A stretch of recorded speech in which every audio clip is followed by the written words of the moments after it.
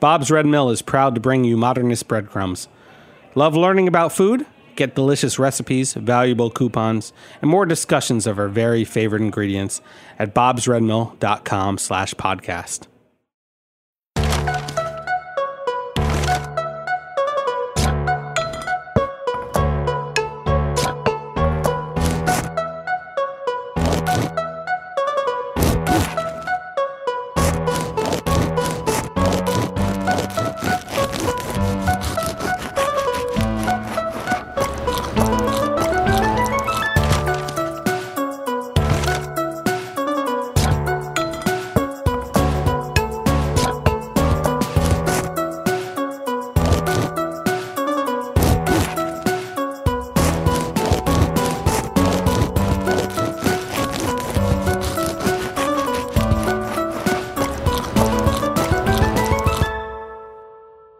I'm Michael Harlan Turkel, and this is Modernist Breadcrumbs.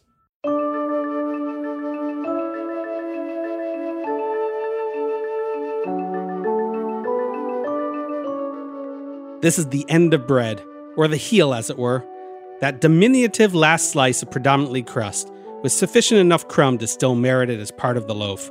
With that being said, this is the last episode of Modernist Breadcrumbs.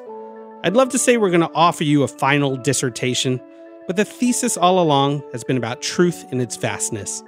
Spanning the globe for grains grown, stone milling practices to modern machines, wars and peace over the millennia. It is with complete candor and voracious grace that we've been delivering you the story behind bread's art, history, and science by way of modernist cuisine in their 2,642-page Bible, Modernist Bread. Through research, writing, photography, and many interviews, we've come to the conclusion that the most honest thing about bread is we still have a lot to learn.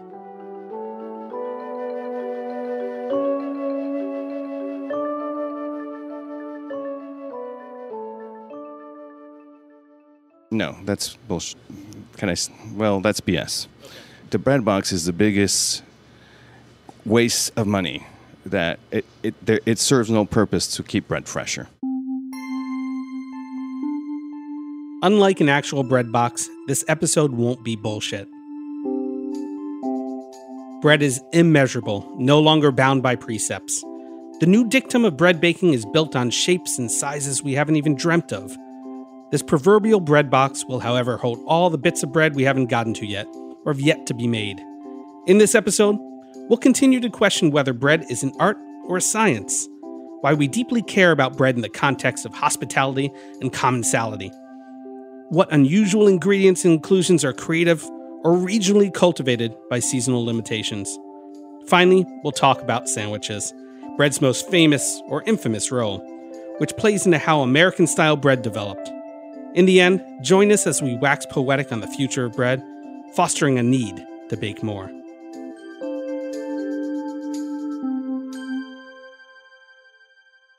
Is bread art or is it science? Because it feels like a lot of the references you've had so far are from art, but where's the empirical data? So, of course, bread is a artificial food. Artificial in the sense it was made by people. So there's lots of wonderful foods. An oyster is not an artificial food. You pry it open and you eat it, and it's the way the oysters have evolved for their own reasons. But bread is a total transformation of the grain into something else. And it was a very important invention because whole civilizations were based on grain. So if you're going to eat grain as your main thing, you got two choices, porridge or bread. What would you do? It was really a very important thing, but the thing I love about it is that people learned how to harness yeast and fermentation before they knew there was such a thing as microorganisms. They learned all kinds of stuff that actually wasn't known when we started our book and we figured it out, or still isn't known after we finished because we couldn't figure it out. The ability of people to learn from experience and harness something they don't fully understand is awesome. And that's why we got bread, actually, and wine and cheese. With a name like Modernist Cuisine, a little bit of science is inevitable. Nathan Myhrvold, the founder of Modernist Cuisine and co-author of Modernist Bread, explains that writing Modernist Bread required some serious analysis. One of the things that we do now when we start a book is we gathered as many books as we could, both at the beginning of the project and then we accreted over time. And we entered all of the recipes into a computer database so that we can analyze it. So we've got more than, I think, 120 baguette recipes. And the reason for that is we wanted to understand what the world thinks a baguette is. And naively, I thought initially, well, we'll see all the baguette recipes cluster around one set of parameters. And then we'll see like all of the ciabatta bread cluster around a different set of parameters. And a ciabatta loaf and a baguette are roughly similar. They both have 4 ingredients. Sometimes ciabatta has a little bit of fat, so it's got a 5th ingredient. So they're both relatively straightforward breads. It's not got lots of funny flavorings in it or anything else. I thought, well, gee, these will cluster, and we'll understand from the clustering, this is the set of things you do if you want one bread versus another. And I have never been so wrong. Oh my God. We have found that there's almost no consistency between recipes.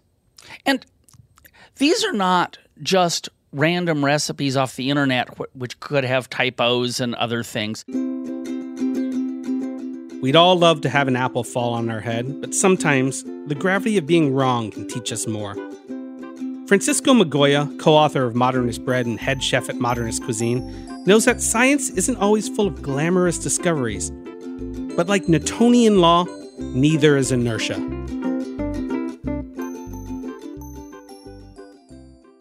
It wasn't all of our what we're calling aha moments, but it's a handful just to kind of walk you through the process of how we think through things and how, one of the biggest things is like when we're thinking about what we want to do and how we want to do it, there has to be a question first. And the question is like, what could be better about this?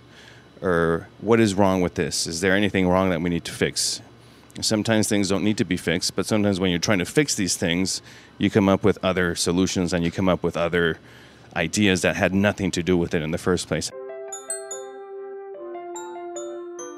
The modernist approach is inherently scientific and data-driven, but can baking as an experiment really be repeatable? First of all, bread is a very resilient thing. Our running joke has been that we would make a random bread recipe generator because you could randomly pick a bunch of parameters and not only still have bread, but still be within the realm of what reputable baking books say, which is kind of crazy. And so the other thing that is about this is bread is subjective. And different bread recipes have different proportions because either that maps to the idea of what perfection is to the author, or more likely, it's a combination of what that author thinks is perfect combined with some other constraints. Bread is a very malleable thing, and after plotting all of these parameters from 350, 400 books, something like that, we then methodically went and we tested all the crazy shit, all the ones that had like a wacko parameter that was way outside the norm. And there's a set of them that we call the WTF breads, where we're pretty sure there's a typo because, man, you cannot make that into bread. There is something seriously wrong with the recipe. The minds at Modernist Cuisine aren't the only ones taking a scientific approach. Emily Buehler, the author of Bread Science, The Chemistry and Craft of Making Bread, has a hypothesis or two of her own, which are more conventional than you'd think. I think it helped me learn about bread because I approached everything with the kind of controlled experiment mentality, and I would take notes on how things turned out and adjust the temperatures from one day to the next. And since I was doing it every day, I always had dough to watch, so it was a lot easier to, to get used to feeling dough and feeling like, oh, it's stiffer today than it was yesterday, or the poolish has risen more today than it did yesterday. So I do think my brain kind of turned everything into a big science experiment, and I was watching every day to see if I made a change, what would come out different. But some breadheads are more callow than Curie, more Pollock than Pavlov. Jeremy Shapiro, the chef behind the blog StirThePots.com, puts baking in the realm of sculpture, worthy of the Met or Musée d'Orsay. It's an art in itself, the craft, the seeing the thing move from being a lively bacterial thing to then setting it like in gold or in stone by baking it and killing it. So you're like keeping it alive and then you're killing it. That's my kind of like theory on bread. I had a chef talk about that once. He scolded me for saying it's art. So I said, okay, it's a craft. Bread is really personal, to me at least. It's the quiet time where you get to think or try to think and understand what you're doing. I think it is a craft. It's a science. It's an art. It's all of them. It's a different way of creating art. And I put food on plates. My dad was a painter. So for me, putting food on plates is a painting in a way. Yeah. Except somebody eats it, goes out the other side, and you never see it again. Imagine a bread museum, and not just the mold on a loaf from the 18th century. But if we stay with painting metaphors, Romanticism is a good place to look. Art from that period emphasized emotion, individualism, and the glorification of nature. Emma Zimmerman of Hayden Flour Mills is emblematic of these elements, or just smitten by the plain romance of grain. It's like a sweet thing, too, because it is like you can't like force the grain to do something, but you can like let it show you. And it would be cool, yeah, and more chefs are open, bakers are open to that. But again, it is kind of a compromise of not, they have to have some things to start with, and bakers love data and protein and all these numbers that can help them guide where their bread is going. But then we have some bakers that are like this home baker, and she just does it all by feel, and she makes the most beautiful loaves with our wheat that no one else can make. So I feel like those other bakers that are highly trained and use all those numbers and they can't use it because it doesn't fit into their ideal of what flour should be, or they're used to using really highly processed flour. So I think, yeah, I don't know. We like to stay on the more like romantic side of it, but as like a business that's growing, we have to consider being a little more scientific. If you listen very carefully, you might hear wheat's foray into a different kind of art. Baking is a visceral experience, affecting all the senses. Apollonia Poilâne, owner and executive chef of Poilâne Bakery in Paris, has an ear for quality. So when the bread comes out of the oven, one of the first things you do is we take a trolley and we put the really hot loaves in order, one against the other, and after a few seconds, the bread should start singing, and it's a very peculiar sound whereby that stage of baking has, of course, a less glamorous name. I mean, it's le ressuage, which means to re-sweat, which is of course not so sexy, but that's really when the bread starts singing, and so you basically hear the crust crackling against the top or bottom of the neighboring loaf of bread. And to me, that's one of the most beautiful sounds, because it's a testimony that the bread is thoroughly cooked in some ways, although you do have to knock on the bottom of a loaf to make sure that it rings just as if you were knocking on a door. But it's also a moment where the breads, you can feel that there's a unity between all the breads that were in the oven together baking, and now they're on the bread rack, and that's sort of their their final moments before they're sold and eaten through by our clients.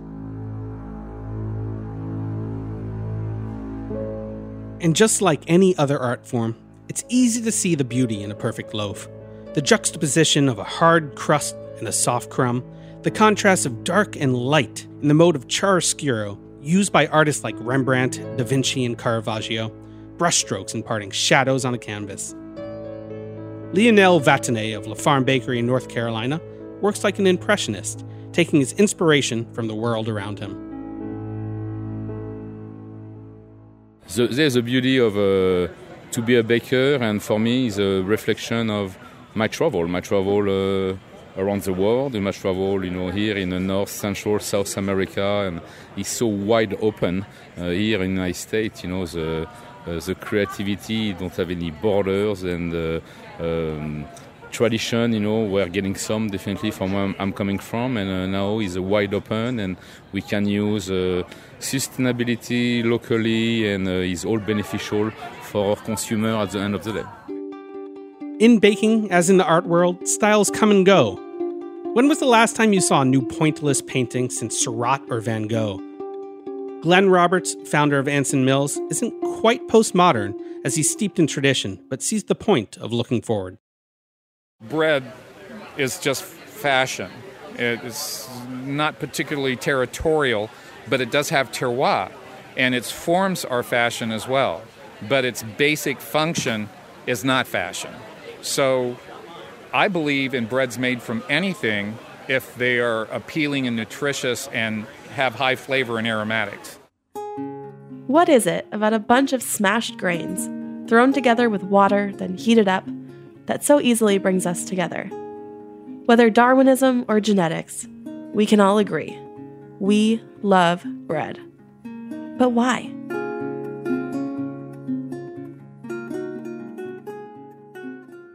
First of all, I care about food. And I've cared about food longer than I've cared about technology because I was a little baby, and little babies like to eat, but not so much on technology. Also, back in my day, we didn't have none of that fancy technology. So anyway, I've always been into food. Food is both fuel for us, it's necessary to run our bodies, but food is also an enormous expression of artistic creativity in the hands of a great chef. It's an emotional experience for the person eating it. I think much of what is great about people happens in microcosms around food. One of the reasons I wanted to do something on bread was that, bread is such a basic food for us that our society went on a mission to make bread really cheap. And that included doing these huge commodity scale agriculture. It also included making machine-made breads. Well, in the 1970s, both in France and in the United States, there was sort of a reaction to this. And that's how the artisanal bread movement started. And these people said, hey, this crap in the supermarket might be cheap, but it isn't any good. Let's actually make good bread. What is good bread? That's a matter of taste, with a capital T. Pierre Bourdieu, the French philosopher, tells us that cultural capital and the allure of taste that comes with it is acquired through education and socialization. So educate yourself.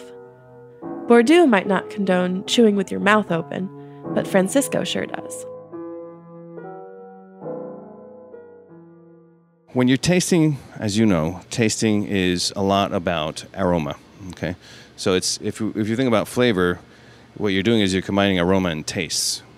But if you don't have aroma, if you think of the times you've had allergies or a cold where you can't really breathe through your nose, you really only know what you're eating because of the texture that you have. And because you saw scrambled eggs, I know I'm eating scrambled eggs. I can't really taste them, but I know that what they are because I've seen them and they feel like scrambled eggs in my mouth. And if you could magically all of a sudden breathe while you're chewing, then you'd be like, this is scrambled eggs for sure. Now I know for sure. And a lot of that has to do with retronasal respiration, which is, the back of your nose is where you get these little puffs of air that go, as you're chewing, they come up behind your nose, and you're able to perceive those aromas.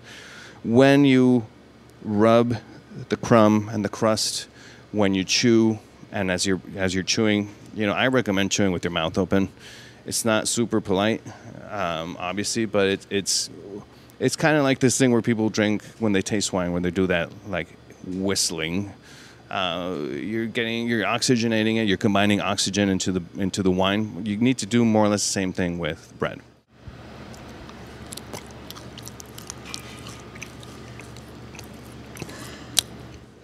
That chewing is obviously going to combine saliva into the bread. Saliva is body temperature, so it's warmer than room temperature. So as you're warming the bread, it's going to become more flavorful. It's not going to taste the same the moment you put it into your mouth than the moment after you've chewed it and it's actually broken down by your teeth. So as it warms, you're going to get more flavors in there.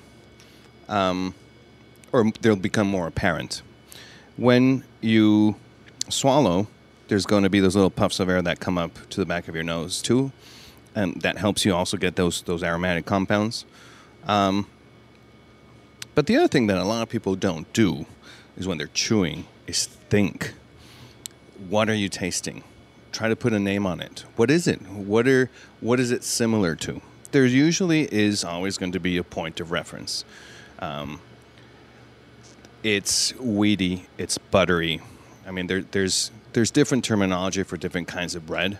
It's not written in stone, this terminology, but it's just there are flavors that are pretty common in bread. Toast, corn, popcorn, caramel. In the case of breads like rye, there's molasses. There's going to be some like malted flavors, barley flavors in there, licorice-y flavors. And it really depends on what bread it is you eat. It might be a while before every loaf of bread comes with its own tasting notes. After all, it's harder to swirl ciabatta than Chardonnay. Or maybe not. Maria Speck, journalist and author of Simply Ancient Grains, thinks the Germans are on to something. Since 2015, Germans have even something called a bread sommelier. So this is someone that really judges breads, based on their aroma, right? Just like a sommelier would do. And I mean, this is a training people get for that. So it's not just, I call myself bread sommelier. It's an official, So there's this long passion. Back in my day, you know that saying where you believe that the breads of your childhood were bigger, and you walked uphill both ways to get them? Maybe not. At least nostalgia can set us on an eternal quest for the perfect loaf.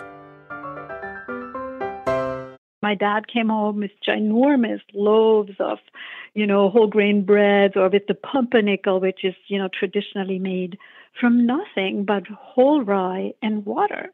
I mean, that's a bread, not what you typically see until very recently on U.S. store shelves. I mean, it had nothing to do with pumpernickel, these light gray, fluffy, No, I mean, I don't want to, obviously, this is, this talking the prejudiced Germany.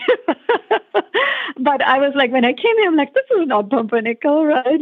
But of course, I had not understood, the transformation it had gone through in the U.S. So now I know better.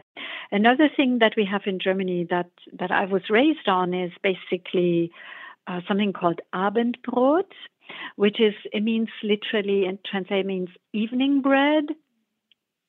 And that is essentially our meal in the evening. So you just have, whatever you have, but the base is bread. And so you just make, a big slice of often whole grain bread, and then you have, either with butter and cheese or with cold cuts or radishes. So it's kind of the whole, whatever you have at home, essentially, right? But it shows how ingrained the bread culture is, that we actually have something called Abendbrot, evening bread, or we also have something called Brotzeit, which means time for bread, which means you sit down and you unpack your bread and you eat. And it's a beautiful tradition. Viva Mexico, or Via Our Grandmothers, We all have these childhood memories, and we'd love to hear yours. Please send a message to Heritage Radio Network on Facebook or Twitter with your favorite bread memories. And remember to use the hashtag #ModernistBreadcrumbs.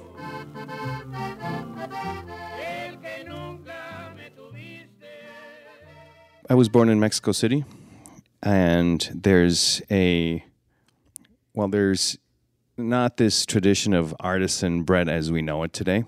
There are a lot of breads that are either from Mexico or made mostly in Mexico that I really think back on very fondly. So if there's these sandwiches called tortas in Mexico that are made with a bread that is very similar to banh mi.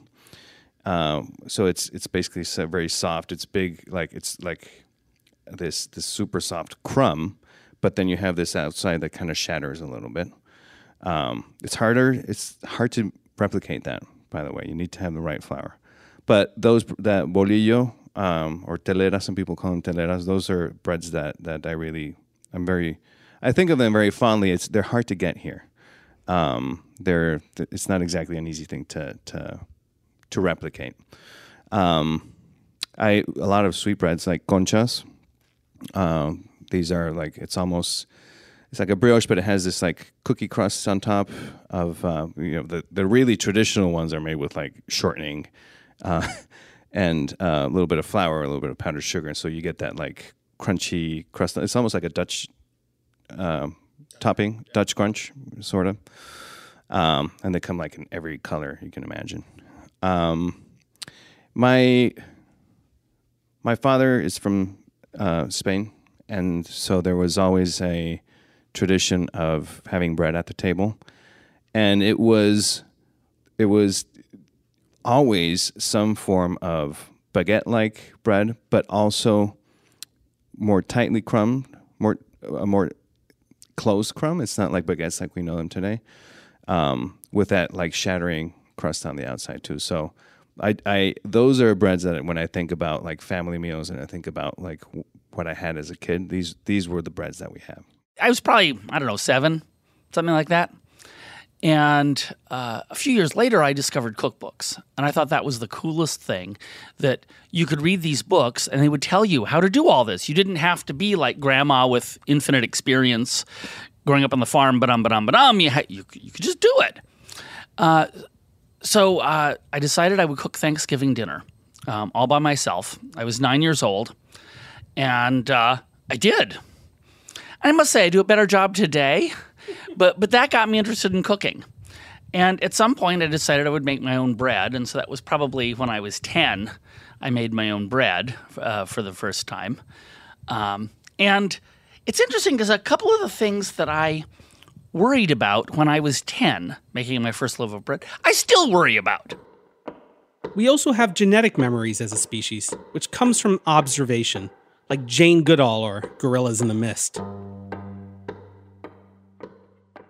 There's an anthropologist at Harvard named Richard Wrangham who's written a brilliant book called Catching Fire, where he points out that one of the things that contributed enormously to humans becoming human was cooking. Now, I've been to Rwanda to see the mountain gorillas, which is an amazing experience. And the mountain gorillas sit around and mostly eat wild celery. And let me tell you, the wild celery is really strong. But the gorillas kind of like it. If you eat some too, then they think, well, okay, this guy's really ugly and pink, but at least he eats wild celery. Well, if you look at these gorillas, they have massive jaws, huge molars. They have a crest up on the top of their skull because the muscles that work their jaw go all the way up to the top of their skull. It's these huge things. And the reason for all of that is there's not a lot of food value in wild celery. So gorillas have those jaws for the same reason that health food stores have blenders. Okay, if you want to get nutrition out of, wheatgrass or kale or whatever the hell you're trying to juice, you need a juicer. and you need a juicer because we humans do not have the dentition to support eating tremendous amounts of raw food. So Wrangham has done a whole series of experiments where he documents how much more nutritious cooked food is than raw food. For an animal our size, the human intestine is actually quite small. And so we really are built to have cooked food. And of course, there's plenty of food that is delicious raw. I'm not suggesting you should cook your lettuce, although there actually are a surprising number of French recipes for braised lettuce, and it's better than you'd think. Tilted Wellington lettuce is delicious. Well, and if I had to choose between a steady diet of braised lettuce or braised kale, I think I might go for the lettuce. So this is important because bread is a baked product. And if you don't bake it, you don't gel these starches, the bread won't hold up.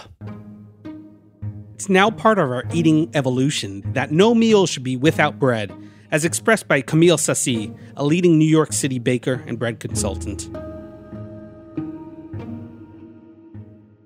Bread is one of the most important part of the meal. Like without bread, it's like something is missing. It's not the same. It's like I feel like bread is noble as a good bottle of wine. So it's very important to have a good bread and a good coffee and a good wine. Is there's the three things that's very important for a good meal. Of all those things, bread might be the most approachable to the average DIYer. Have you ever roasted your own coffee or made wine in your home kitchen?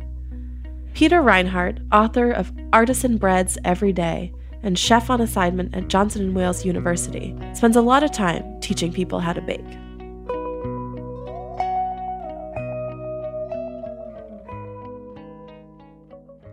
One of the reasons why I think I became a bread baker instead of a cheese maker or a beer maker is because I like the fact that bread itself is very forgiving. Even with the scales, we tell people that it's great to have a digital scale so you can get pretty close to the weights that you should have. But if you're a little bit off, or if you're a fraction off, and we know that because people have used teaspoons and tablespoons for years and never been accurate, and you still get good bread. The flour, I think, protects you in a way that, say, in beer making, the water, which is the main ingredient instead of flour, can't protect you. If you've made a small measuring error, it's going to magnify in the end. Whereas bread, you're going to end up with pretty good bread even if you're a little bit off. So there's something about that forgiving quality of bread that just fits right into the bread as metaphor aspect of what's interesting to me about bread. Even chefs who have conquered all manners of food still look at bread with childlike wonder. Jason Bond, chef owner of Bon Deer in Cambridge, Massachusetts, bakes all his restaurant's bread in-house, as did generations of Bonds at home.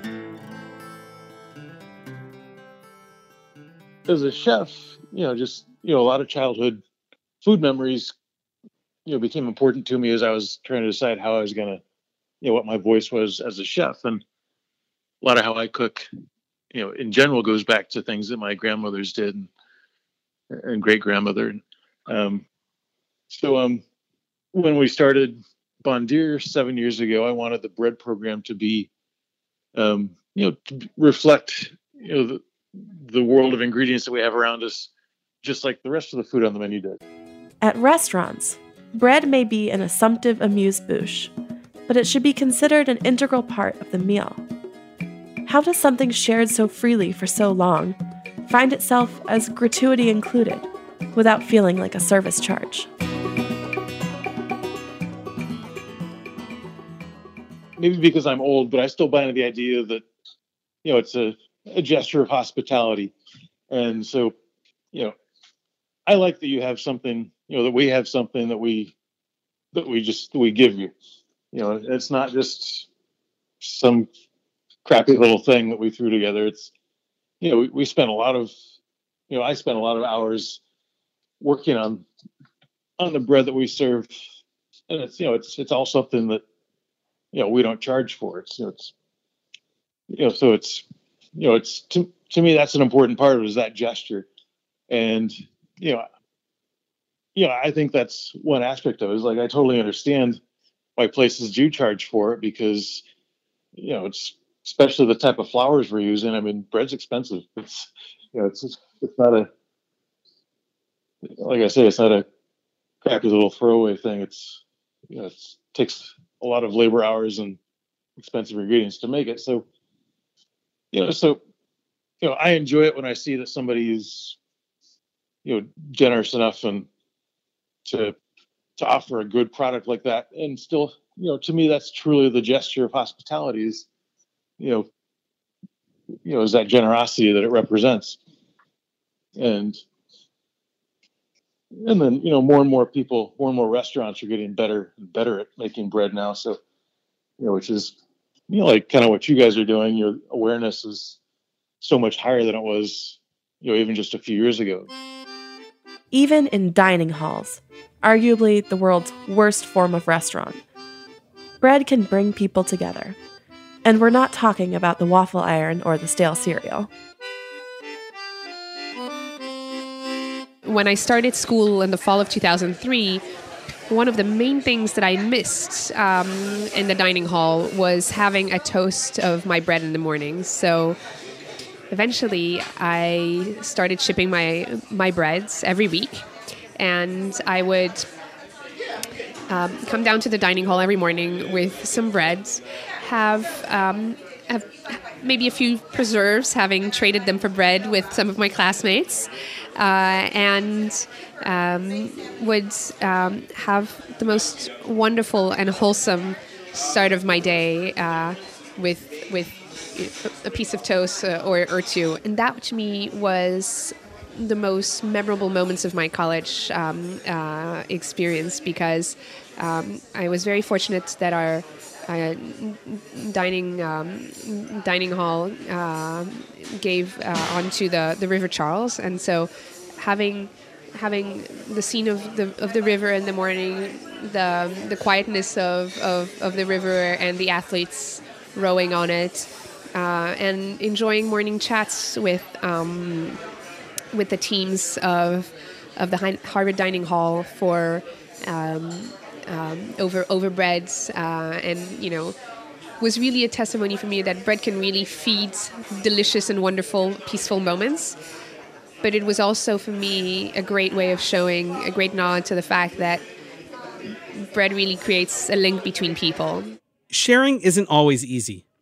Eric Kaiser, owner of Maison Kaiser, knows that a little competition never hurt anybody. And it definitely helps sell baguettes. In the street in Paris, the people, they love to buy baguette and they like to share the bread with the kids. But all the people want the quignon of the bread. It's the first part of the bread is very pointy. So it's black. And when you put in your mouth, you have a good caramelization. So kids love that. So we say we share the baguette. This is why in some families they love to have 2 or 3 baguettes, because all the people want the extremity of the baguette. Les croûtons, that first bite of baguette, is so coveted. But if we're talking about other corners of the world, what does that first bite of flavor mean, and where does it come from? J.D. McClellan, producer and director of The Grain Divide, a documentary film about the world of wheat, considers ingredients and their impact on taste. Yeah, flavor's everything, right? What's the point of eating if it doesn't taste good? And I think any chef will tell you that what's the most important, what's the thing you look for most in ingredients or in making food? It's always flavor. There's terroir, and then there's seasonality, the additional ingredients that make an ordinary loaf extraordinary, as noted by Peter Endres, owner and bread baker of Runner and Stone in Brooklyn. I think the seasonal is more like just flavor, or what flavors I think go nice with the season. So like in the winter we do like a dried fig, an anise bread, and it's not because dried figs aren't available the year round. I just think that, there's something about fig and anise that makes me think of like fall, winter, holiday season.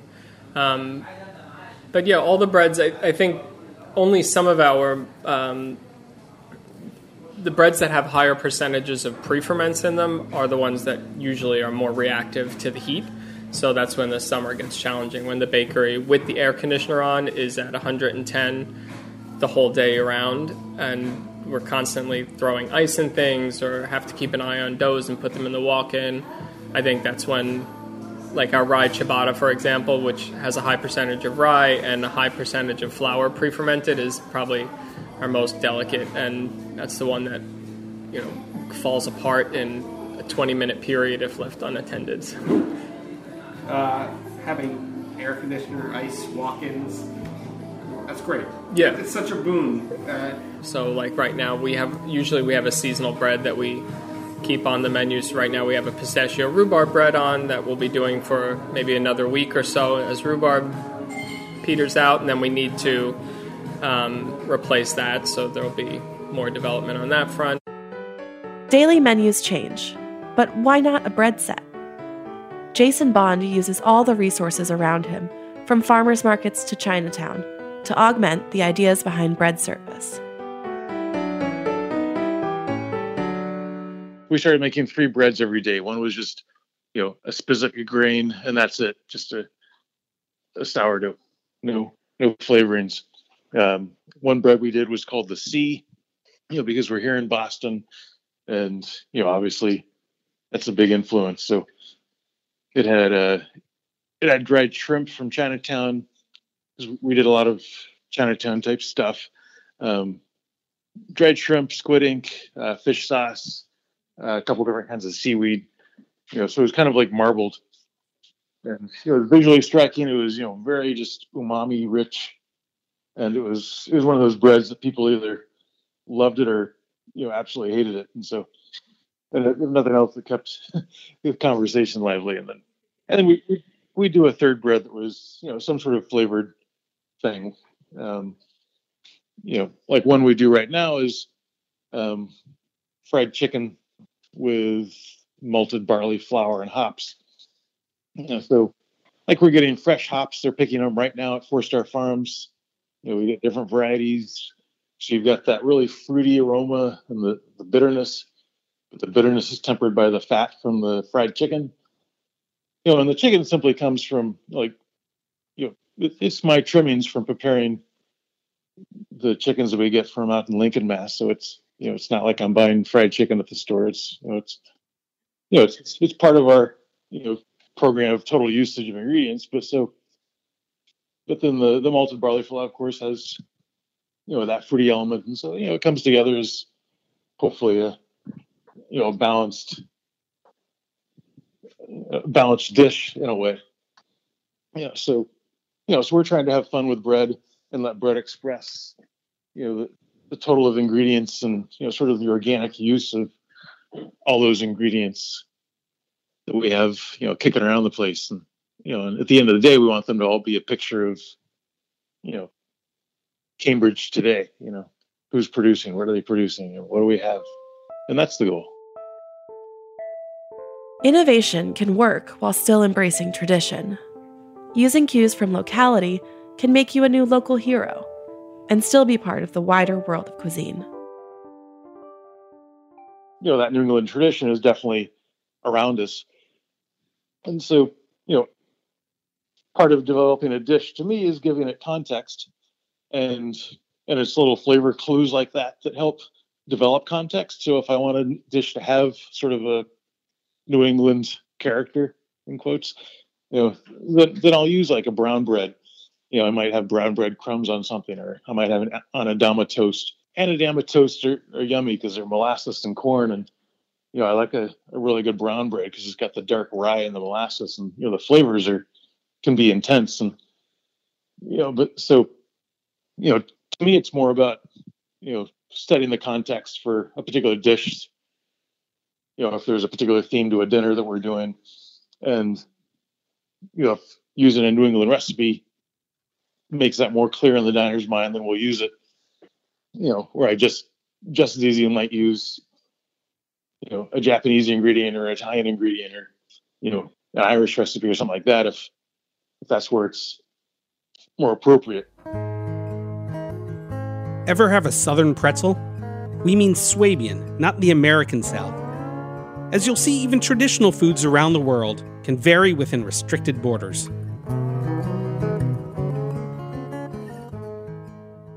The way that they make them in my father's hometown is the way we shape them here, just like a southwestern style. I mean, on our menu we call it a Swabian pretzel because the shape is pretty specific to that area of Germany. So it's got thin arms on top that are crunchy, and then the bottom part is fat and scored so that you can slice it in half and put butter on it or cheese and charcuterie. So for me, that's the ideal. It certainly has to be lye dipped. None of this baking soda boiled stuff that happens. A little sweetness in the dough, a little bit of fat in the dough. We use butter, but I think most of the German places use schmaltz, which could mean anything from plant-based fat, like a Crisco, to duck or pork fat. But it isn't all Blondie here, and we're not talking Anglo-Saxon. The Dagwood sandwich from Chick Young's comic strip Blondie and its central character Dagwood Bumstead always sought to stuff as much meat and cheese as he could between two slices of bread. It seems like every now and then somebody adds another grain to their grain mix in a dough. So you have like 7 grain bread. And then another baker comes and it's like, okay, I'm going to do 9 grains. And another one comes in, it's like 12. And so it's like this game, this race to see how much stuff you can put in it. So we decided to be as ridiculous as we possibly could with this. And we have a 35 grain count loaf of bread. Now, the reason why it's absurd is because you're not going to get in every bite a piece of every one of those grains. And for starters, I mean, it has to be a combination of grains and seeds and nuts. There aren't 35 different grains that you could buy that would be distinct enough that you could put in a loaf of bread that you could go, I totally taste all 35 of these things in here. And so there's that race for, how much can you put in dough? But how much is too much? Christina Peterson Magoya, a professional bread baker who spent time working for Mark Furstenberg and Thomas Keller, is also Francisco's wife and has had it with all these seeds. I think seeds go crazy in bread. I think that anytime a baker puts excessive amounts of seeds on the outside of bread, it's like a birdseed bread. And it's messy to eat. It's difficult to eat. You don't get the true flavors of the components working together. You're just getting the seeds. So I really have problems with seeds. I know, isn't that ridiculous? Yeah, it is, right? And I think the gaps and pockets that are created by inclusions really don't allow full gluten development to happen, and sometimes they kind of mess with fermentation and the rate of fermentation. That I think inclusions, if used wisely, shouldn't be the highlight of a bread, but are nice additions. I think a big one actually that came from TK was, less is more. And that is so true. And luckily that was something he didn't, when we were setting the menu for Bouchon, that was something that he felt really strongly about, let's create a product that's perfectly executed and is clean in flavor profile and clean in appearance.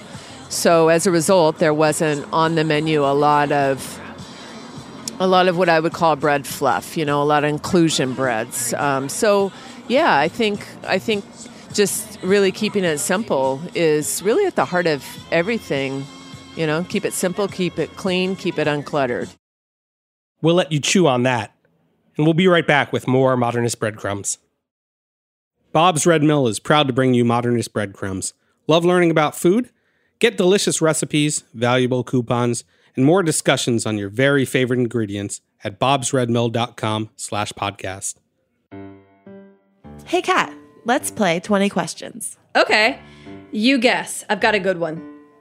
Is it a person, place, or thing? Thing. Is it bigger than a bread box? It depends. How big is a bread box? A standard bread box. Okay, I've literally never seen a bread box. What do people even use them for? It's a box that keeps your bread fresh. How have you never seen one? 'Cause my bread comes in paper bags usually, and because I eat bread before I need to worry about storing it. Okay, so bread boxes are more commonly used by people who bake their own bread. The main purpose is to control the temperature and the moisture levels so that your bread doesn't go stale. But historically, another purpose was to keep pests out. They were an essential kitchen gadget. I'd say so. What were they made of? They can be made of wood or metal. There are even bread boxes made out of pottery. Well, you learned something new every day. Okay, back to the game. Let's start over, though. I have a new answer. Okay, person, place, or thing? Thing. Is it bigger than a bread box? Neither. What? Is it a bread box? Yes! You're bad at this game. To learn more about baking with Bob's Red Mill's extensive line of whole grain products, as well as grab some delicious recipes and great coupon offers, head to bobsredmill.com/podcast. Bob's Red Mill, believers in whole grain foods for every meal of the day.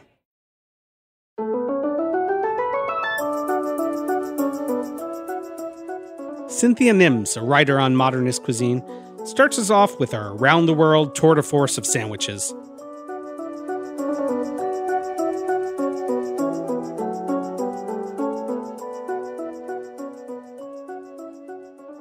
I mean, obviously there's 1,001 sandwiches around the world, probably 5,001 sandwiches around the world that make good use of bread. And the very first meal I had in France ever was a street sandwich. It was just like walking down the street and there's the guy selling the ham and cheese sandwiches.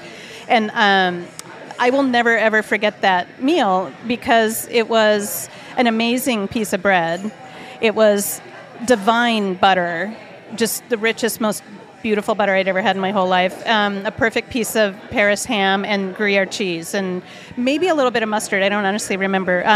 But it just blew my mind. I thought I was going to France to have like duck à l'orange and be blown away by that, but I was blown away by this amazing sandwich and the chewiness of the bread. It's got the light crunch on the crust, but the chew that contributes to just a really delicious sandwich experience. Unlike, again, I hate to go back to dissing our American sandwich bread, but, you know, it's not just a squishy, quick to, digest, chew sandwich. It's a much more of a gastronomic experience because the chew of the bread and with the butter and the cheese and all that stuff just makes for something really delicious. There you go. Maybe. I don't know. It could be, but it's got character, and I think that's the thing. It's not just a vehicle. Like a sandwich bread is sandwich bread in America. I think maybe just because it happens to hold cheese and meat together really well. Like it's almost, I hate to say, a little bit more of a vehicle than a thing in itself, where in so many other cultures you have a sandwich and the bread is as much a part of that experience as the whatever the filling is. But I think that's kind of part of the fun of sandwiches in general, is that there are so many different breads, so many different styles of bread, and that you can find probably exactly the right filling for every bread. We're not all John Montague, the 4th Earl of Sandwich, and the eponymous inventor of the sandwich. But who here thinks Francisco deserves a sandwich named after him? Well, we do. I'm a big sandwich guy. I mean, I think sandwich is the perfect meal. I think that I could have sandwiches easily, breakfast, lunch, and dinner, just because the variety that's there it's limitless, and it's such a brilliant food. And you could either use flatbreads and rich breads. I mean, you name it. For me, it's the perfect vessel for food, and it could be as simple or as elaborate as you want to make it. A Francisco sandwich would be a it might have to be a thick cut slab bacon, but crispy. I mean, I like thick bacon, but I don't like flabby bacon. So thick cut, crispy bacon. There's a sourdough in the mix that is toasted, but toasted on a flat top with butter. And there has to be a cold component there. So I might be describing a BLT at this point. I would probably add avocado to it as well. But I also like a very simple, like rye bread with a big hunk of pastrami on it, especially the pastrami that we make here, and our sauerkraut and our pressure cooked mustard seeds. That is, to me, like a beautiful sandwich right there. As more of a dark rye person, I agree with all the bacon and butter, but the gradient transition from light to dark breads is a slippery slope for some. Je voudrais une baguette, s'il vous plaît, bien cuite. And what does bien cuite mean? Bien cuite means good baking. What is good baking? Or is baked well done lost in translation? Golden is boring, brown is good. So I love that in France you see a lot of baguettes that are on the darker side, and that's where you get flavor. I love that contrast of the darker, crusty outside and the super soft, fluffy, airy interior of a baguette. I think that's awesome. I think I tend to personally be most attracted to breads that do have contrast, like a crusty, rough-looking exterior, maybe something that's going to have some character and flavor. I mean, I think that's the thing I most love is that rich flavor that you get with a nutty, crunchy crust on a bread. There is always a time and a place for a white, fluffy loaf of, the Wonder style bread. But to me, it's not even anything against the bread itself. It's just that it's the fact that it's so light in color and doesn't get the toasty character. I just think there's no way it can match the flavor of a good sort of rustic artisan loaf. So I love seeing a crusty texture on the surface. I love the brown, as I commonly say. I think brown is where flavor comes from.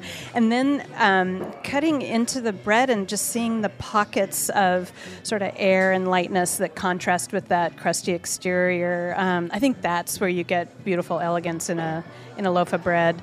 Not just one solid flavor and texture all the way through from crust to center. I like there to be some variety and character that's going to play out when you're enjoying the slice of bread.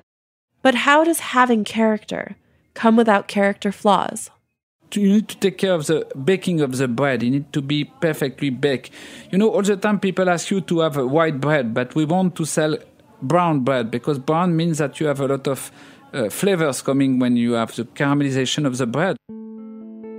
Ken Forkish, owner of Ken's Artisan and Ken's Artisan Pizza, and the author of Flour, Water, Salt, Yeast, takes the long and high road to baking bread. It's how you get the subtleties, like French artist Degas would in his paintings and sculptures. Painting is easy when you don't know how, but very difficult when you do. Degas said that, but it pertains to bread baking too. Art is not what you see, but what you make others see. Again, Degas. But again, it's all about bread. It's taking no shortcuts, making no sacrifices to quality. And so that means using a very high quality flour, using the best fermentation techniques, and using everything I know to produce the kind of bread that really speaks to me, the kind of bread that has character. It's not blonde on the outside and spongy on the inside. It's got a crust that has flavor. It's probably pretty dark crust, unless it's a baguette. It's got an open crumb that has both flavor and a lightness to it, texture, unless it's a dense bread like a rye bread. It's really hard for me to answer that question. I guess if I need to sum it up in just a small number of words, a truly artisan bread is one that's made by someone who understands the craft, who has the knowledge and the experience, and who produces a bread that is really of exceptional quality. It's funny because as soon as I try to define, I immediately think of the exceptions. So like my levain breads, which I started out as that's really all I wanted to do was bake French country breads. They're baked to where the crust has a kind of a dark chestnut brown color, and I want that style of baking, but I don't want the crust to be too thick. I want a kind of a thin, crisp crust in the bread, but baked to that dark color, you get that Maillard reaction that produces almost umami flavors in the crust, and those flavors from the crust, they permeate into the crumb. And a lot of Americans that are used to eating or buying breads that have a very blonde color. They look, they sometimes still look at my bread and they think that it's burnt. But that's not true. We're baking to a specific, like, chestnut color of the crust to get the kind of flavor and texture that we enjoy in our breads. But then there are other breads, like a baguette, that, no, it doesn't take that dark color. I want to make a classic French baguette so that the color of that crust is beyond blonde, but hopefully it has some nice red notes. And one of the things about the color of the crust is it doesn't really achieve its true potential unless you've hit the perfect point of fermentation in the dough. So sometimes I had my bakers come to me and said, I couldn't get the color of the crust. So that's probably because the dough wasn't fully fermented. So it's a complex picture. It's not just baguettes. Perfection can be found in pita, too, as pronounced by Wasef Haroun, co-owner of Mamnoon in Seattle. I'm personally a huge fan of pita. In particular, what I love is taking a well-made pita and then toasting it to the point where it's evenly brown and crunchy and a little bit burned. And it's a really interesting experiment. Take a pita, go into a gas range and put it on top of the gas range and just wait until it's just about to start catching fire and flip it over to the other side. For me, that's heaven. Many people consider Tartine in San Francisco a mecca, as Chad Robertson, co-owner and head baker, has firmly established himself and his bakery as one of America's, if not the world's, best. Patrons line up for their daily late afternoon release of freshly baked bread, but it's what they do with those day-old loaves that make the business of bread so complex.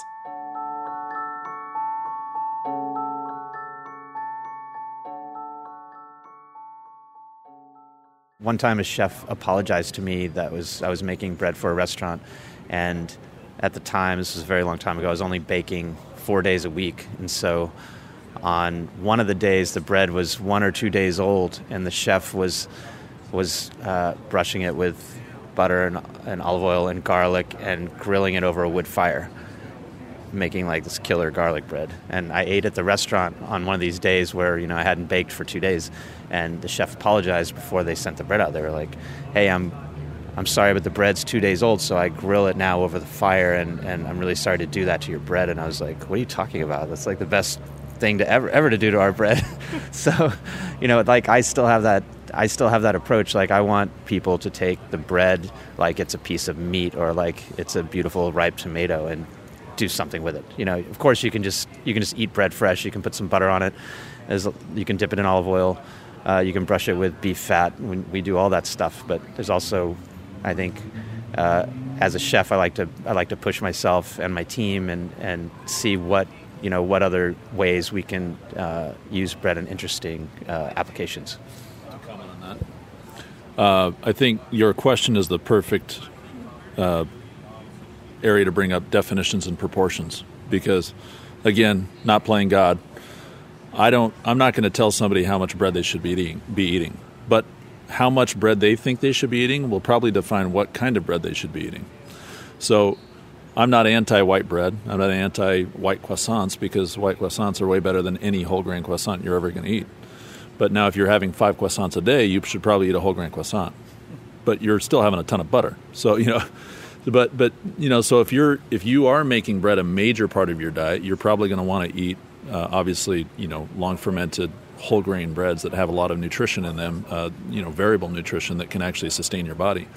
If you're eating a good combination selection of variability of, vegetables, fruits, greens, legumes, and then having 2 to 4 slices a day of bread with that, it doesn't really matter what bread you eat at that point, because if you take the proportions and the definitions of your food throughout that day in the total food that you're eating, it really isn't going to be that big of a variable of what you consumed for breakfast, what type of bread you ate. So I think that's an important thing, is there's a lot of talk in the world right now, I think in the bread world specifically, real bakers bake whole grain bread. It's like, well, whole grain bread is really good depending on the application and what you're eating it for. But for me, good food has to have flavor, functionality, nutrition, and sustainability. Ken Forkish is constantly learning and questioning the definitions of bread, and what personally describes him as a bread baker.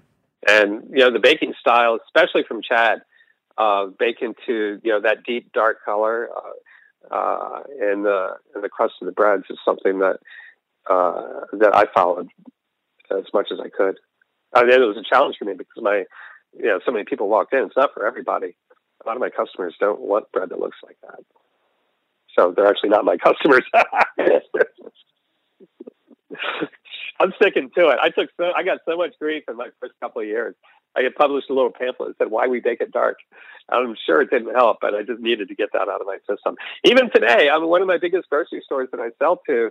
Their current bread department manager, I can't say who it is complaining about the bread being burnt. And she sends a picture and I go, that's just how we want it. And, I specifically called out, I said, if you look at two of California's most famous bakeries right now, Tartine and Tartine Manufacturing, and then Manresa Bread down in Los Gatos. You look at their bread and, I'm right in that zone. So maybe you want Kansas bread. But in San Francisco, it's all about whole grain bread, right? It wasn't Chad Robertson's intention to make such a recognizable loaf that it would become ingrained in the food lexicon of the Bay City. But it's become just that. But this kind of bread has been happening here since the 1970s. So why has a bakery only 15 years old defined the past 50 years? And will it continue to do so for the next 50? I think that unintentionally, Tartine, me and my team, for sure, over the years have created a recognizable loaf, definitely. At the same time, and that's just happened. I mean, we put everything we've got into our books. We don't hold back secrets. We don't give misinformation. We give it all out. And so, every time we release a book,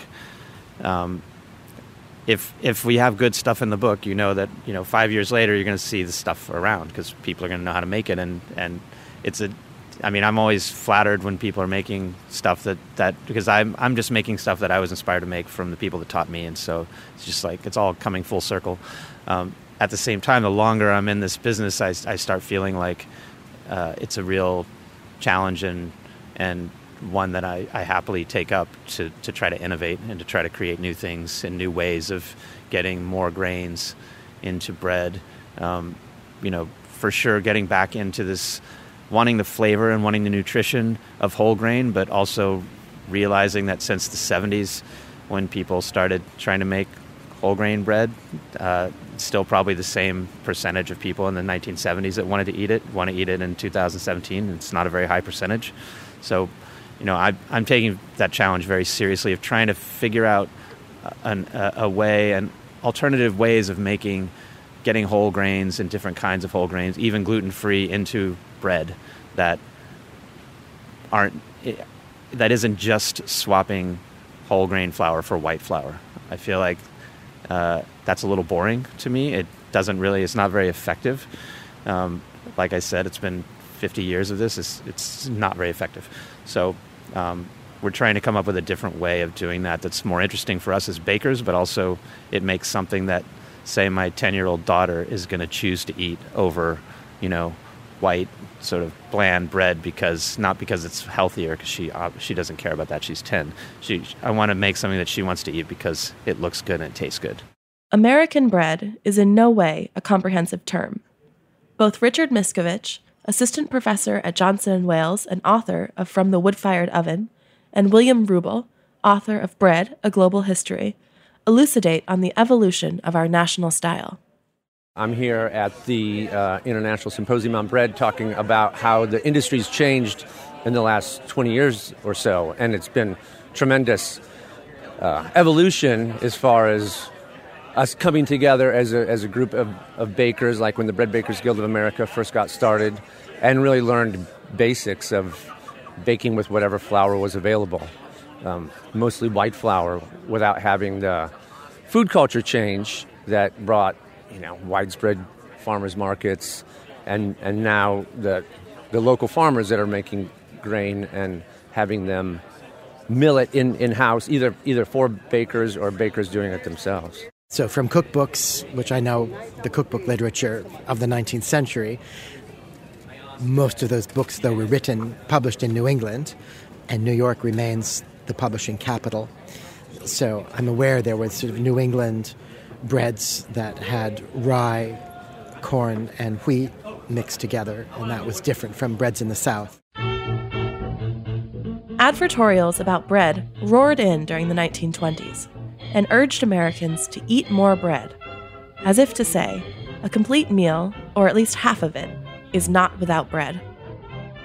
We found this awesome advertisement from 1923 that was taken out in an American magazine. It was by a flour company.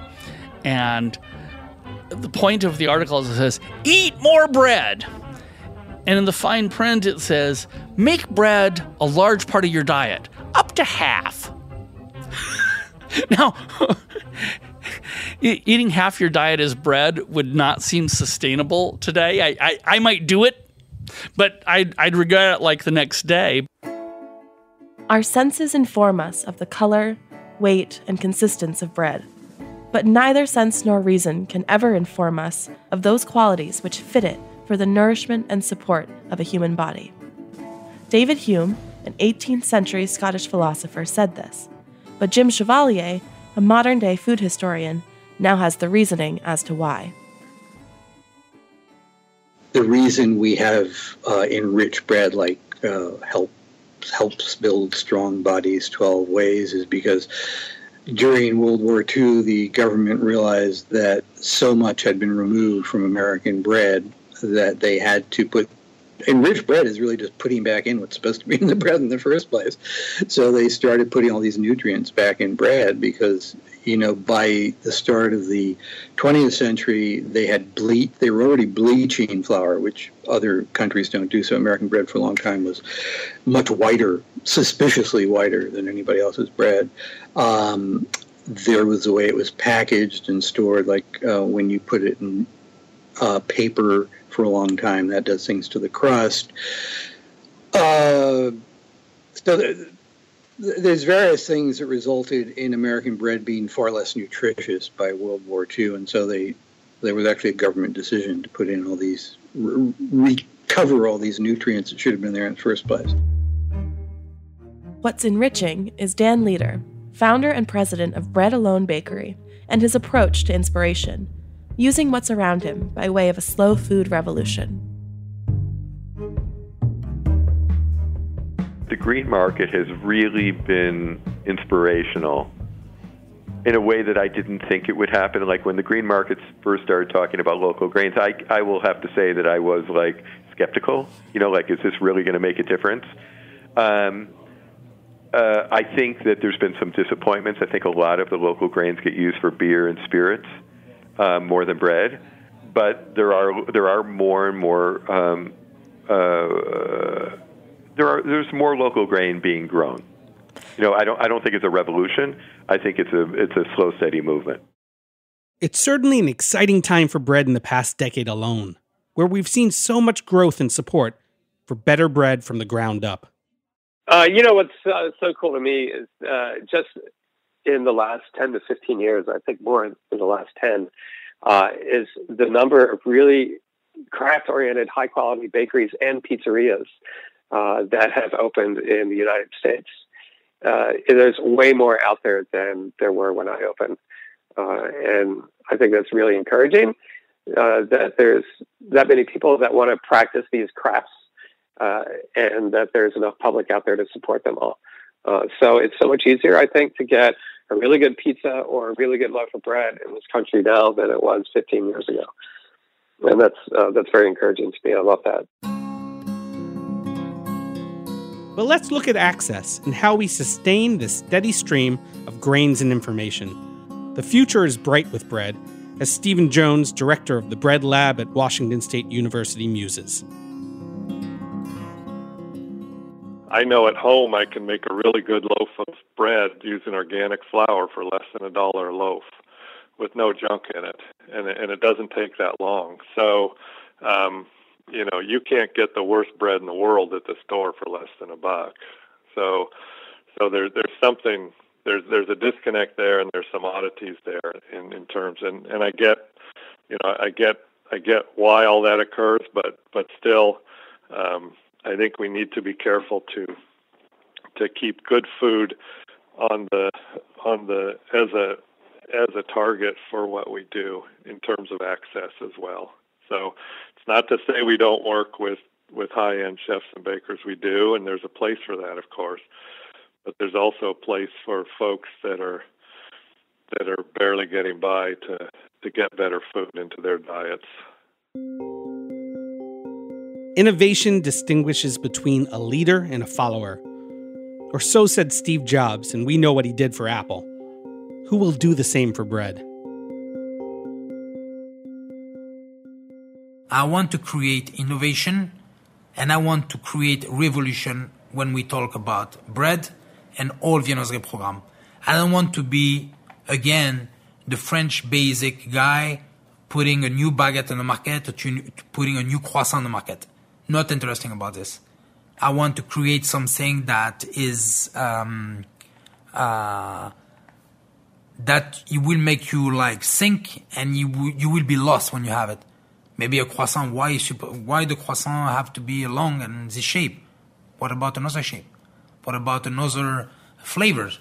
What about another butter that is flavored with something? Or you don't know. It's like I have a ton of ideas that I'm putting together to bring this, and actually, it was very interesting for me to work with modernist cuisine because of this, because I feel like everything they do is innovation.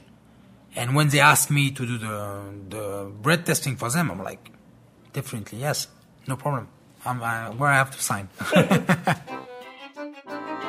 Nathan's deep dive into the subject of bread hasn't left him without levity. It's not authoritarian. There is no draconian response to not choosing the correct kind of bread. The right one is the one you want and endeavor.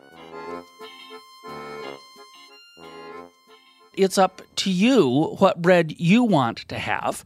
And so having empowered you with the knowledge of here's how this bread is supposed to be, according to us and probably most people, or at least the sets of professionals we canvassed, hey, party on, do whatever you like.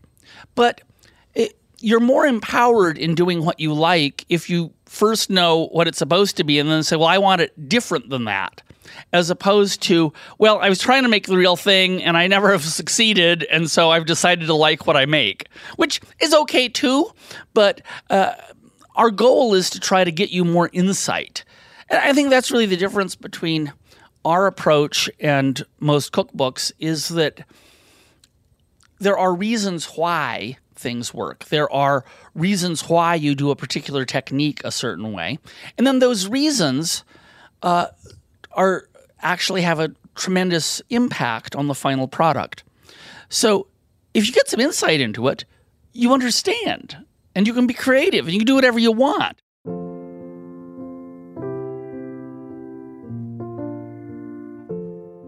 Yes, you can think outside the box. But what about thinking within it?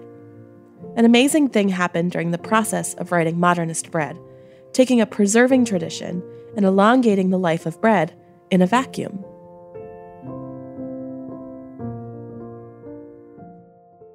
What we have here is something that we're all very excited about, which is our jarred or canned breads. And it is exactly that. It's basically a dough that is baked in a jar, but it's preserved through what would be exactly like the canning process.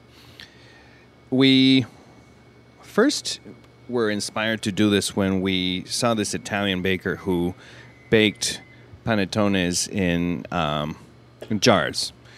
And so I thought it was a cool idea. He puts panettone dough in a jar, he bakes it, and then, they sell it like that. It lasts for a long time, I guess, and so on. And so we tried that. We basically took our panettone dough, we put it in a jar. We had to get a jar that is open mouth. You have straight edge jars so that whatever you put in it can slide out easily. If you think about bread, it needs to have these walls that are open enough so that we can slide out. These are the Weck jars. And so baked it. It was slightly terrifying because whenever you have anything under pressure, there's a chance that it's going to explode. And so when we were baking these, we all stood many feet away from the oven just in case. Because we had never done it before, we didn't know if there was like a special trick to it, or so it was like the maiden voyage of the jarred bread. We baked them. It was equally terrifying to take it out of the oven because you have a temperature differential. So if you have a temperature differential, typically with glass, like if you have Pyrex and you put it on something hot and you put it on something wet, it's going to just crack. So that was slightly terrifying as well. But took it out, put it on a sheet pan lined with a wire rack, and then just walked away till the next day. We came back, and it was a dozen panettones or so. And so they were completely cooled down. And I opened one, and it made that, beautiful hissing sound of that vacuum that had already formed due to the cooling happening inside the jar. What you're seeing here is at least 6 months old, and there isn't a mold spore on top of this. So these breads have essentially been preserved, almost static in time. Because when you cook things like this, you're not only creating a vacuum, but if there was anything living in there, it's dead. So you're creating this antiseptic environment where there's going to be no mold. There's going to be, if the jar was clean and you did everything as you're supposed to do, you're going to have this bread basically last you for a long period of time. So we're on about 6 months now. We're trying to see what they look like in a year.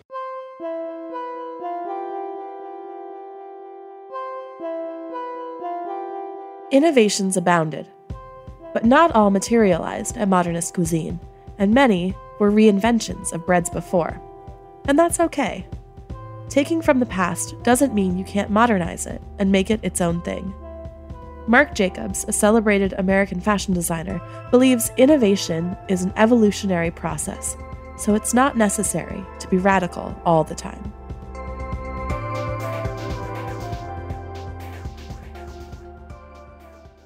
One of the things that is a modern innovation that dates around that time is high hydration breads. Chad Robertson's bread, for example, Chad was kind enough to write the foreword for the book. That's a modern invention. And to me, that's a modern style bread. Now, it looks really rustic and old if it's got lots of big bubbles in it. But it turns out no bread in the past did that. At a certain point, being more primitive isn't a great thing. Also, part and parcel of that is that the world expects that, all the best breads were in the past. Well, that's certainly not true for food in restaurants. If we went to a bunch of great restaurants in New York, we would find dishes you can only find there. They're inventions. They're brand new things that chef has done, which is terrific. If we could go to a bunch of fantastic bakeries in Brooklyn or Manhattan and Paris and London and Tokyo and Seattle, and we would find pretty much the same breads. Because, you don't have a batard? You don't have a baguette? You don't have a pain de campagne? And if you stop innovation because you create this myth that can only occur in the past, you really have a problem. Jim Leahy of Sullivan Street Bakery enjoys bread on a baseline level. Is it pleasurable or isn't it? Yeah, well, in as much as the work itself that people experience is experiential and fleeting. You walk into a museum or you have some visual media splashed before your eyes, and it's a moment of pleasure, just like, eating good food or eating good bread or eating anything that's enjoyable. We go back to it theoretically because it's pleasurable. If it's not pleasurable, we don't go back to it. With all that said, bread is booming, prosperous in promise, and in the hands of all-embracing bakers in many milieux. The context and setting may change, but the underlying core of what bread is doesn't. Bread is momentous, and much of our contemporary understanding is thanks and due to Modernist Cuisine's Modernist Bread book.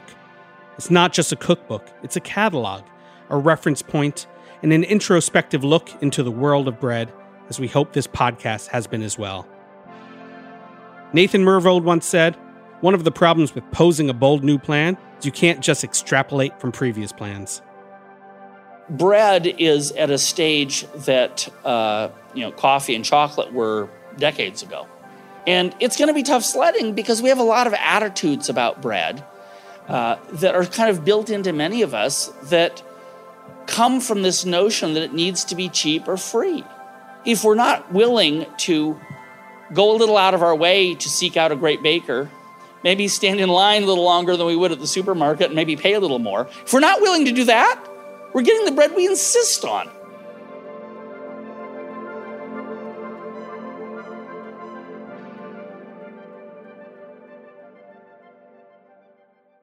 Studs Terkel, no relation, an American author, historian, and broadcaster, best remembered for his oral histories of common Americans and hosting a long-running radio show in Chicago, once said, "Work is about a search for daily meaning as well as daily bread, for recognition as well as cash, for astonishment rather than torpor.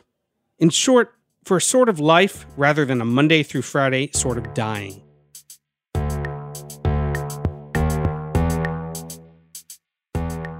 As noted in episode 5 about politics, bread is part of the good war. It may seem absurdist to say, but in the actuality of everyday life, bread plays an important part in general. According to mid-20th century French dramatist Jean Anouilh, I like reality, it tastes like bread. Well, I like bread because it's real. It's historical, perceptible and perceivable, a palpable thing. It is self-evident and unmistakable. It is bread as we know it, and we hope to know more, and ever more. This has been episode 8 of Modernist Breadcrumbs. Breadbox. This has been a labor of loaf, and we hope you'll listen to Grain. Peace and loaf. I hope this episode got a rise out of you. So as we've heard, talking about bread can be a real loaf or death situation. Geez, Connor, calm down. No need to get riled up. Weak dreams, breadheads. Crust me, it's gonna be hot. Big appreciations to the whole HRN crew and to the Julia Child Foundation for giving me the opportunity to work with such an incredible team. Shout out to Sam Lee for expertly cutting clips based on our sketchy timestamps. Thanks to David Tadashore for keeping us on task in the studio and always correcting our 80s movie references. HRN would like to thank MoFad for hosting our kickoff party and all the inspiring breadheads who took the time to talk to us for this project. Thanks to NYU Food Studies for supporting my nerdiness. And finally, to our listeners, my family, and friends for putting up with all the puns. I loaf you all. My name is Connor O'Donovan, and thank you for listening to Modernist Breadcrumbs on Heritage Radio Network. Big shout out to Mum and Dad, Izzy, Alex, David, Leo, Vinny, Carl, and Deirdre, Trinity FM, Ashton Comprehensive School Transition Year Radio Club, and of course, everybody keeping the Irish soda bread tradition alive and well. Ahead of my departure, I'll be packing my baguettes. This is Michael Harlan Turkel, and thank you for listening to Modernist Breadcrumbs. A big thank you to Nathan and Francisco and the whole Modernist Cuisine team, my HRN co-hosts Jordan and Connor, whose voices have graced the podcast throughout, David Tadashore for all his behind-the-scenes studio work, Katie and Kat for their belief in our ragtag team. To all the farmers, millers, flour makers, bread bakers, oven builders, wheat scientists, and home cooks making their first loaf, and a very special thank you to Thomas Hughes and Gretchen Lose of Carol Cleveland Sings and their Chewy theme music. And of course, Bob's Red Mill for all the support. And not lastly, to yeast and gluten.